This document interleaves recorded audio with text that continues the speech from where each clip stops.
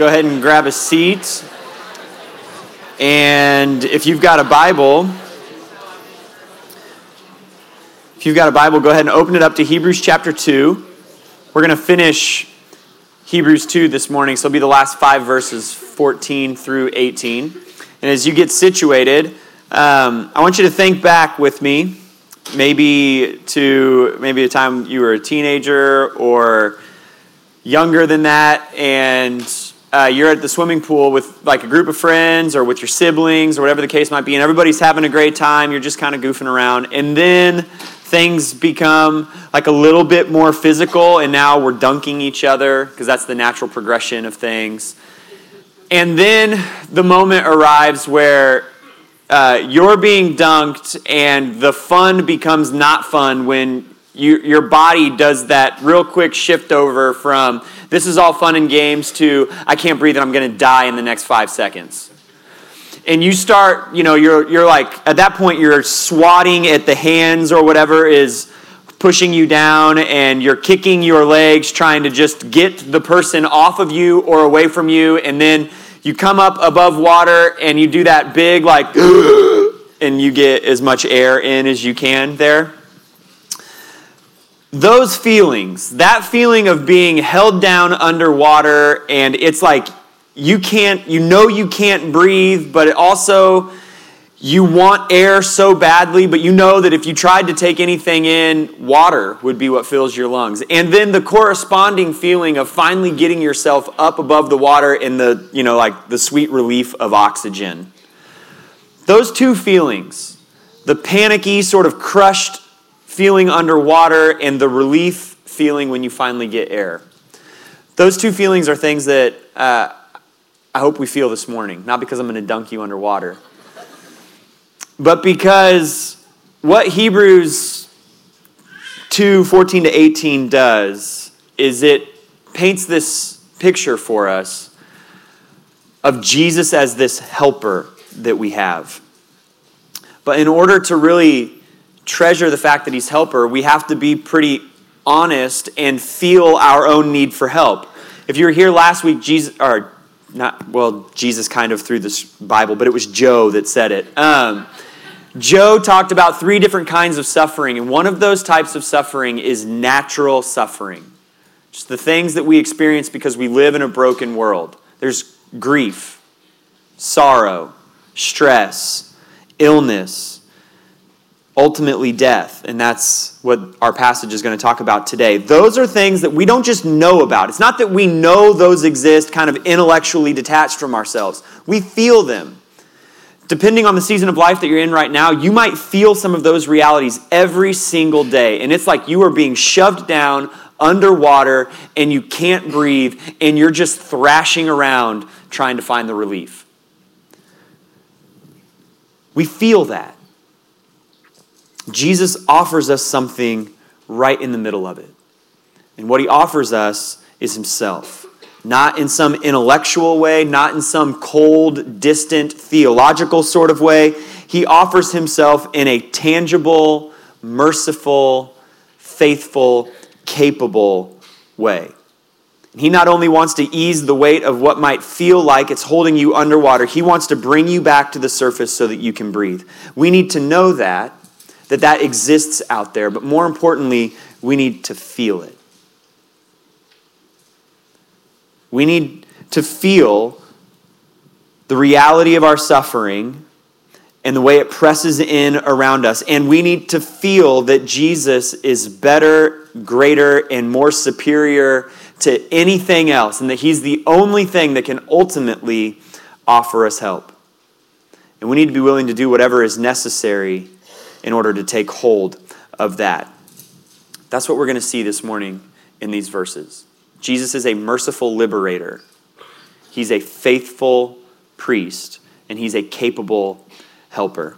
We don't do this very often here, maybe like one time a year, but just to change things up, would you stand, if you're able, would you stand while we read these 5 verses?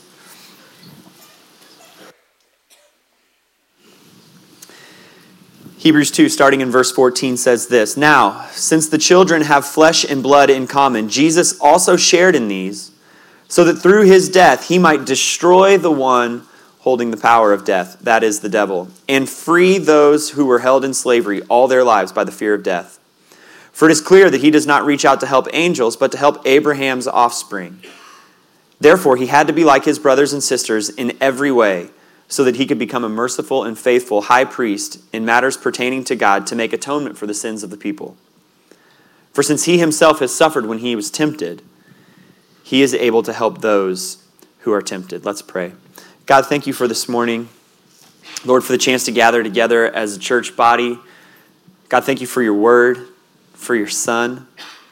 Lord, I pray that your Holy Spirit would be here and be present among us this morning. God, would you help us to be honest about and to feel the reality of our own need?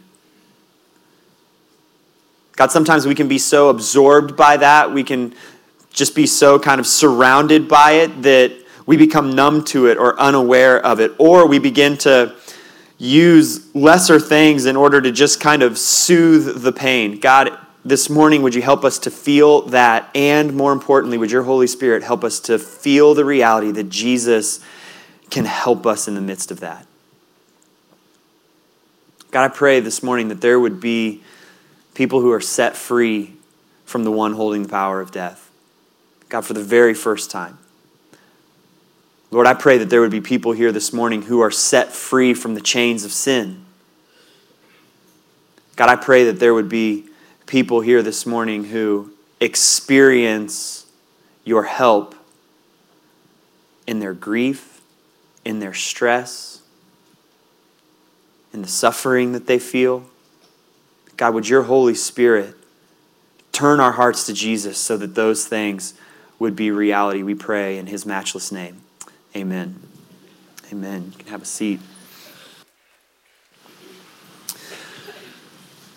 This small section here, and really verse 17, is what the book of Hebrews kind of hinges on. It's the hinge that the whole book swings back and forth on. And so Hebrews 1:1 all the way down to 2:16 serves as this kind of long introduction.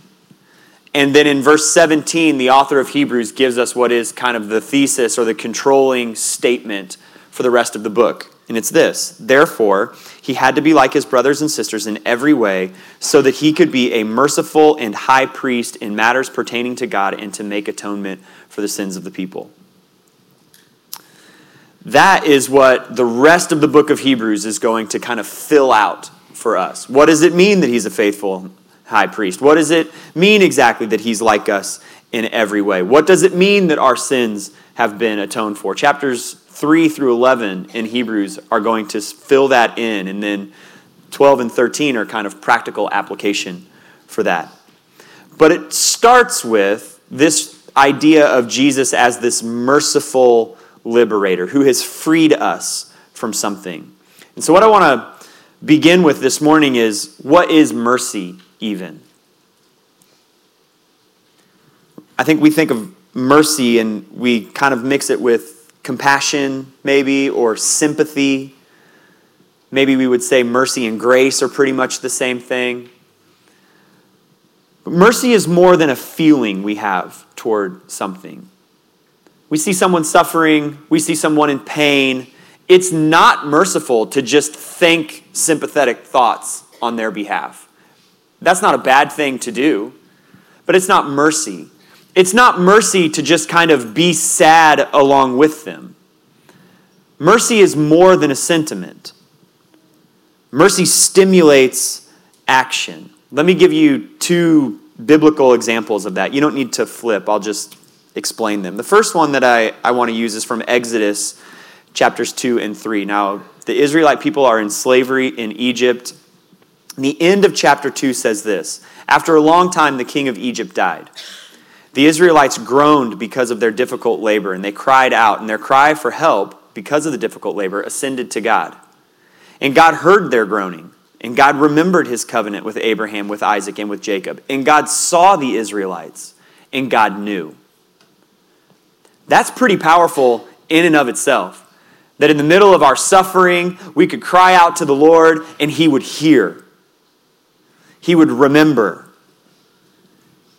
he would see, he would know. That's powerful in and of itself. But then mercy happens here in verse 7 of chapter 3.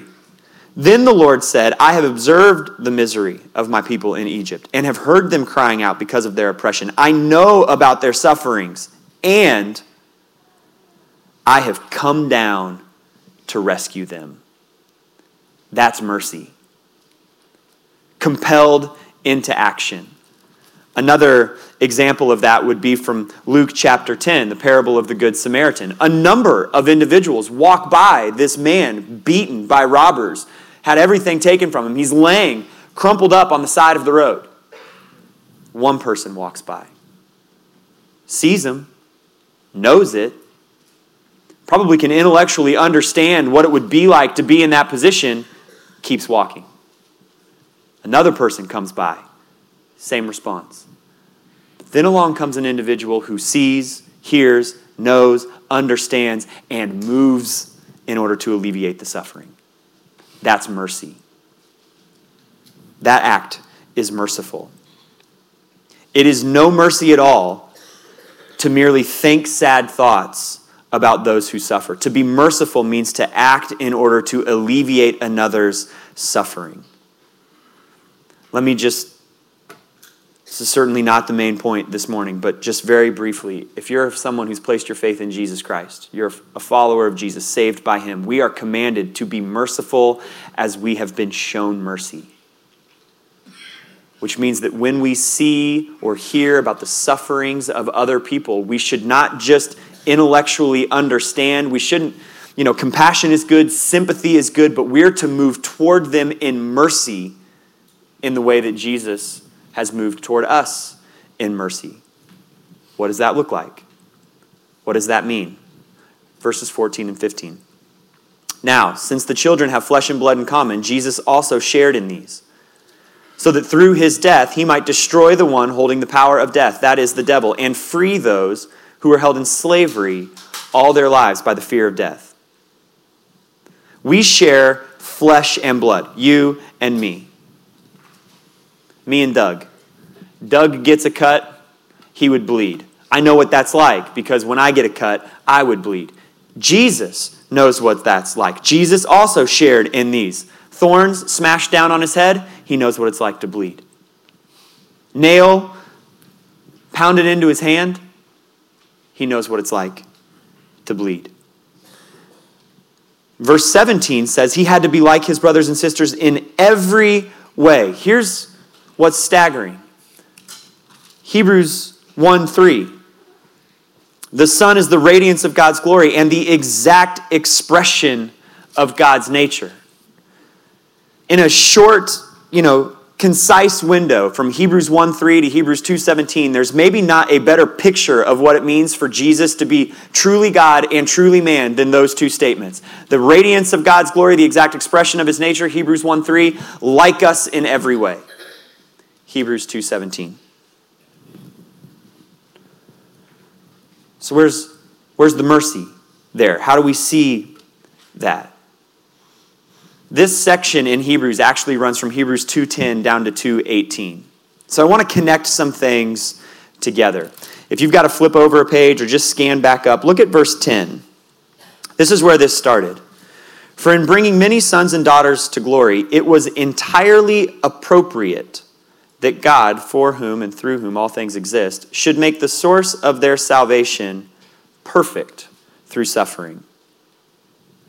The word there for entirely appropriate, your translation might say it was fitting that God would, is prepo. That's the Greek word. That word's important. It's important because if God sees that something is entirely appropriate and God is righteous, if God sees that something is fitting and God is righteous, what does he need to do? He's got to act, right? Because it would be unjust and unrighteous for God to see what is entirely fitting and then to just act as though it didn't matter. Okay? 2:17. Therefore, he had to be like. The word there is ophelo. It means he was obligated. Obligated by what? His character. He saw that it was fitting. He's righteous and he's just and he's holy and he's merciful, and therefore he was obligated to be like us in every way. If God sees something that's fitting, his righteousness demands that he acts accordingly. Jesus is like us in every way, not only because of our specialness as the pinnacle of creation and his love for us, but also because his very character demanded it. The very character of God demanded that it be so. It was entirely fitting that in order to save us, Jesus suffered, Hebrews 2:10. It was fitting that he die, and he couldn't die without first being human. If he was to suffer in order to save us by his mercy, then he was obligated to be like us in every way. Let me press this one more step. As I was studying this book like 6 months ago or so in preparation for us to lay this series out and to begin to walk through it, there was a verse in this passage that really jumped out at me. That verse is verse 11, particularly the end of it. This is talking about Jesus bringing sons and daughters to glory. It's entirely appropriate that he be made perfect through suffering.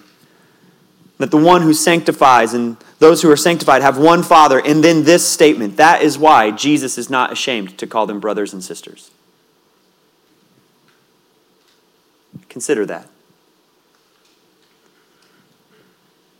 I don't know all your struggles, so we'll just talk about me for a second. All my sin, all my brokenness that I know all too well. All of my own pride, all of my own desire for people's approval, all of my own fear and anxiety that often leads me to act in ways that are not full of faith, but instead are motivated by fear. All of that, Jesus, not ashamed to call me his brother. That's incredible. Jesus is not seated at the right hand of the Father, Hebrews 1:3, and saying, and I brought this one, I'm sorry, but... Jesus is seated at the right hand of the Father and saying, look at him.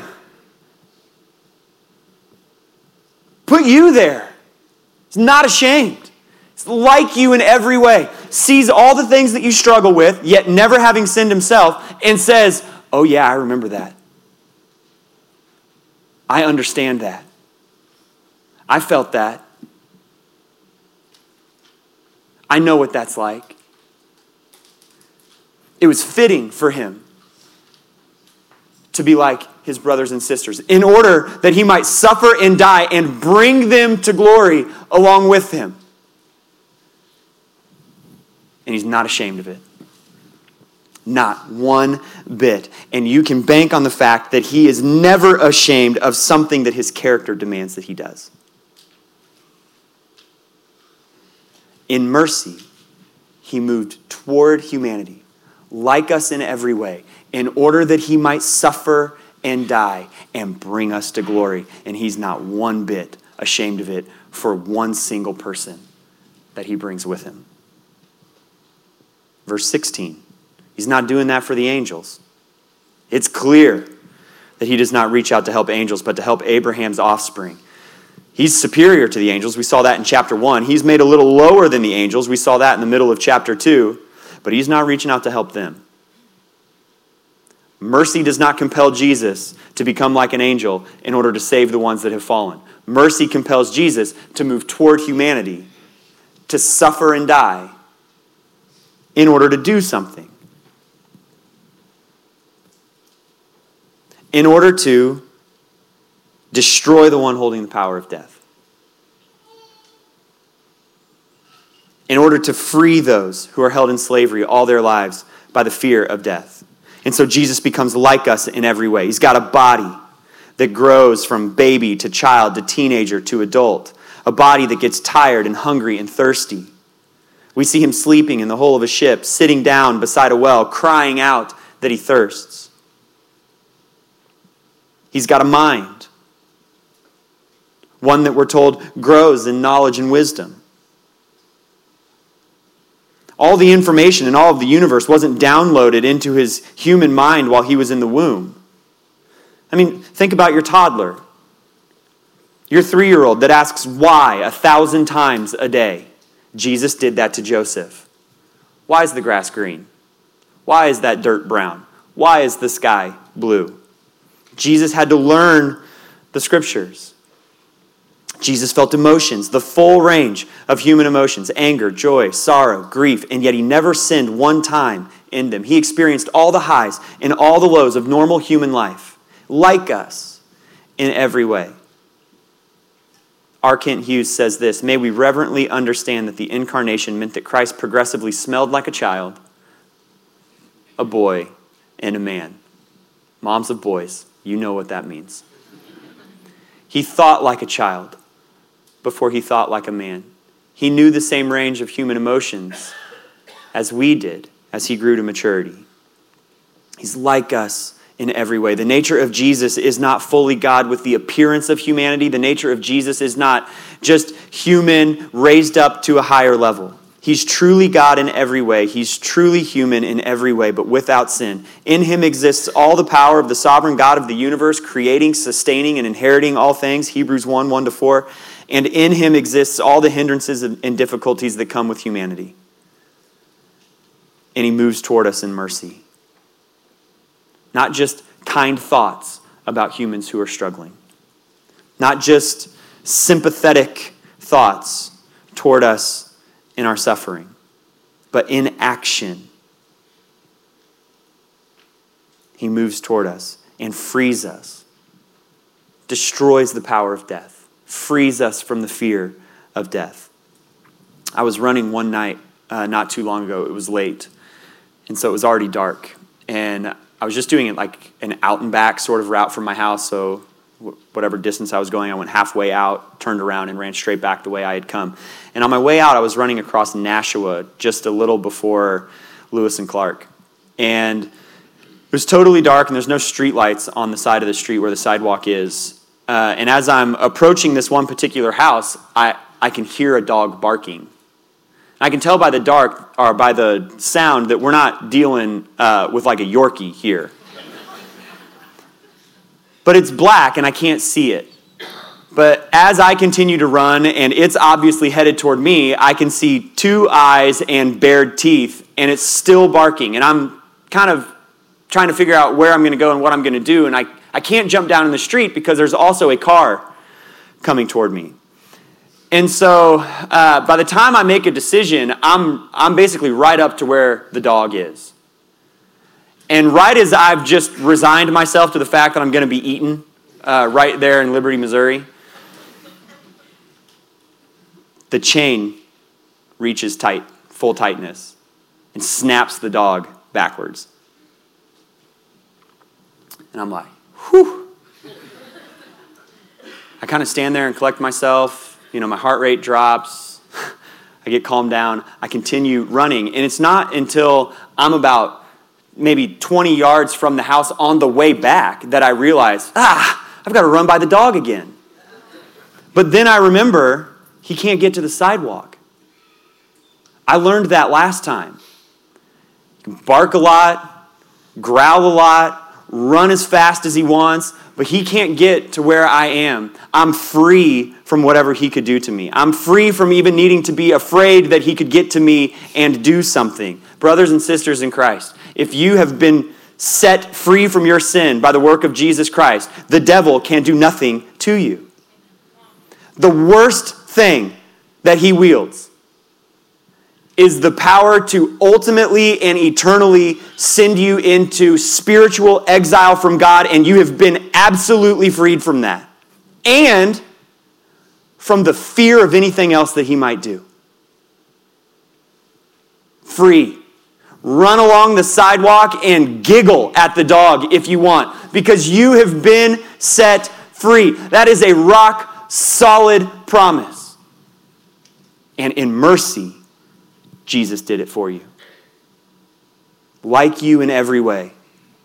Suffered, died, felt the pain of that suffering and the reality of that death, and then walked out standing on the other side, that you would be set free.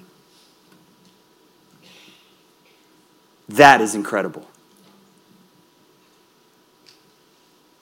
He did that by his own death, and it was fitting for that to be the case. We need not fear the worst thing that Satan has at his disposal. And I would go so far as to say we need not fear any of the lesser things and all of the brokenness that exists in this world because of Satan.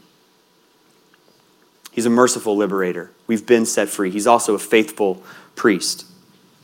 2:17 again. Therefore, he had to be like his brothers and sisters in every way so that he could become a merciful and faithful high priest in matters pertaining to God, to make atonement for the sins of the people. Chapters 3 through 11 are going to really put some skin on what this whole high priest analogy means, and so we don't need to spend a ton of time on it right now. Let me just give you the three highlights that are coming later. A high priest had to be human, a high priest had to offer sacrifices, and a high priest would intercede for the people. Those three things are what are coming in the book of Hebrews. Jesus fulfilled those perfectly. He was faithful in those things. He bore perfection humanity, like us in every way, without sin. He offered the perfect sacrifice, which was himself, no spot, no blemish, no defect. And now he intercedes on our behalf. Hebrews 1:3, he is seated at the right hand of the Father. Why did he do that? To make atonement for the sins of the people. That's the end of verse 17. Depending on what translation of the Bible you have, that verse reads pretty differently. We use the CSB up here when we're teaching, but if you're holding an NIV, it says, so that he might make atonement for the sins of the people. It's very similar. If you're using a King James Version, it says, so that he might make reconciliation for the sins of the people. If you've got an ESV, it says that it was to make propitiation for the sins of the people. If you've got a New Living Translation, it says, then he could offer a sacrifice that would take away the sins of the people. The word in question there that gets translated all those different ways, atonement, take away, reconciliation, propitiation, is the word hilaskomai. You go to the dictionary, a Greek dictionary, and you look up what that word means. It will tell you to conciliate or to propitiate. And it's one of those frustrating situations where you look up the definition of a word and then you've got to go look up the definition of another word in order to understand the first word. But the third offering there is to appease. That's what Jesus' death as faithful high priest has done. His suffering, his sacrifice has appeased the demands of God's righteousness and holiness, while at the same time appeasing the demands of God's love and grace and mercy, and he's done so without compromising either side. The textbook definition of propitiation is that God in himself has met the demands of his holiness in such a way that his righteousness and justice were not compromised and his love and grace were not negated. Why? Well, because it was fitting. It was appropriate for Jesus to do that. He was obligated by the nature of his character, and he's done that mercifully. He's done it faithfully. He's done it in a way that's destroyed the power of death and Satan, that's broken the chains of sin, and he's done it in such a way that we can be made righteous before a holy God. That leads to verse 18. For, because, so, since he himself has suffered when he was tempted, he is able to help those who are tempted. Jesus is a capable helper.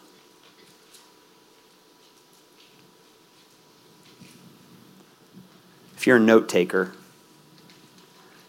maybe put the pencil down for the last 7 or 8 minutes here.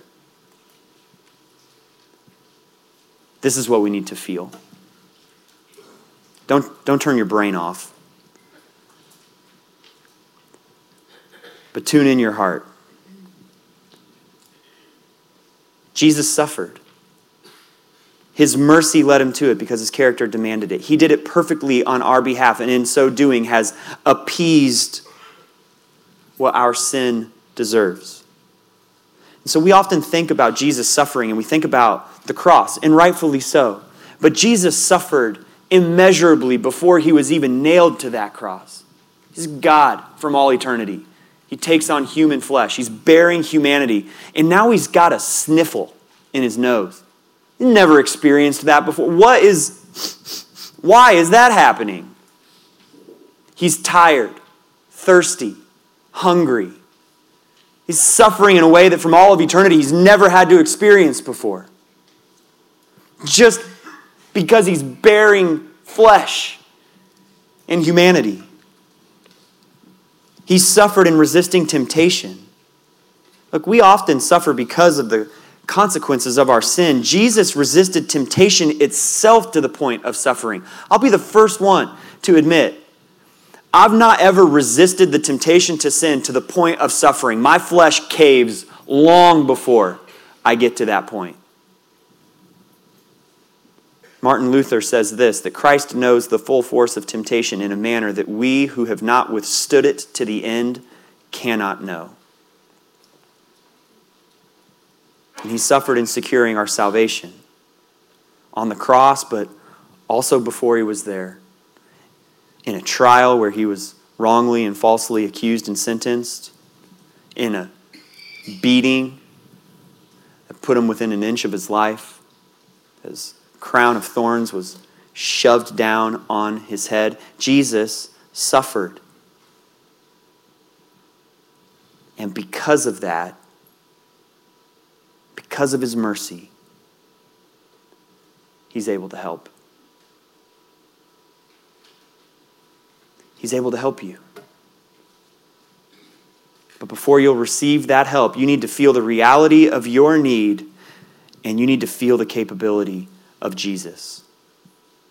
Until you do that, you can be fairly sure that nothing is ever going to change in your circumstances. You'll keep reaching out toward the things that haven't been able to help you up to this point and won't be able to help you in the future. Whether it's substances, relationships, money, status, dumping yourself into your work, thinking that your own grind and your own hustle is going to be the thing that ultimately fixes your circumstances. None of those are capable helpers. They might be symptom soothers. They might numb you a little bit, but they're fixing nothing. And what we want when we think of Jesus as a helper is we want the immediate, miraculous fix to whatever problem exists in our lives.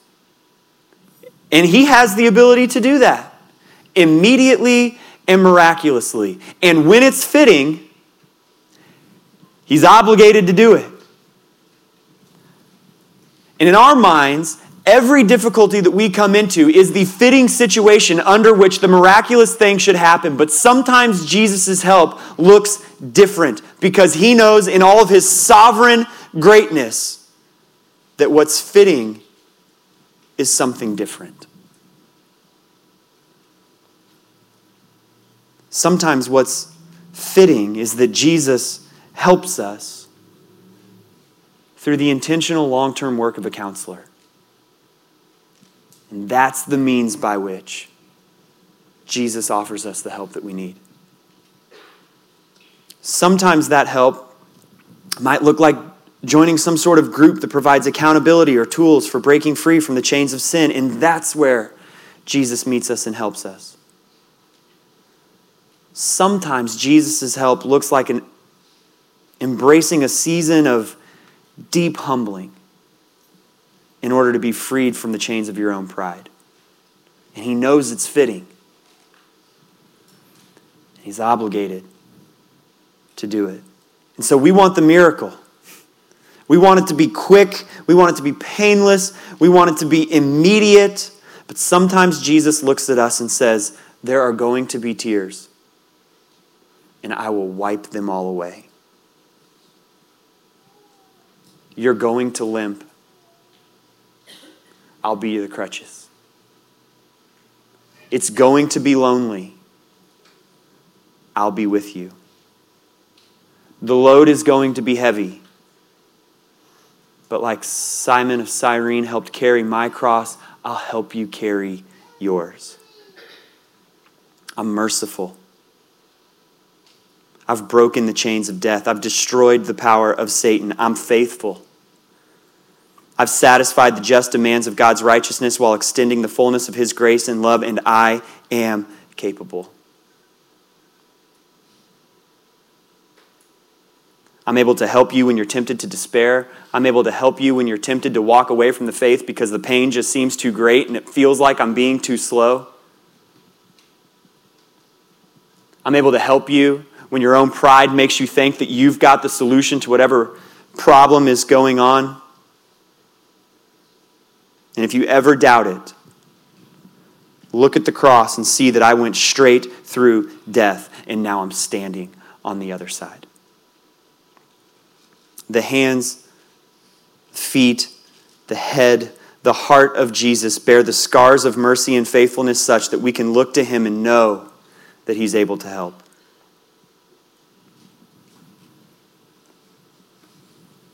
Go back to the swimming pool. I can't know what season of life every person in here over the course of the morning is experiencing. I can't know what all the different kinds of suffering look like. I can't know what all the hurts and what all the pains are, but I can know with certainty that there's one thing in all of the universe that is able to help no matter what the situation is, and that is Jesus.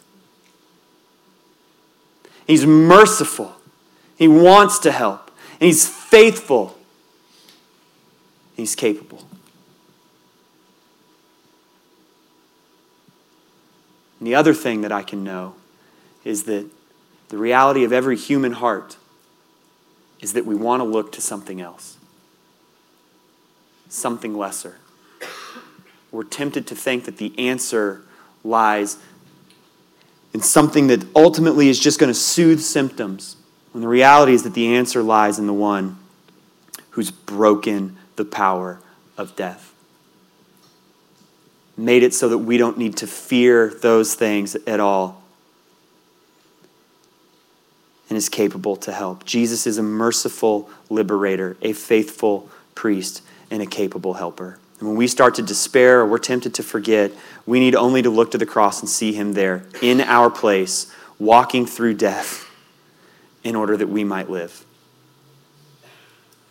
When it feels like the water's going to come rushing into our lungs, like death is lurking around the corner, when we start to think that we cannot breathe anymore, our one and only move should be to look to the cross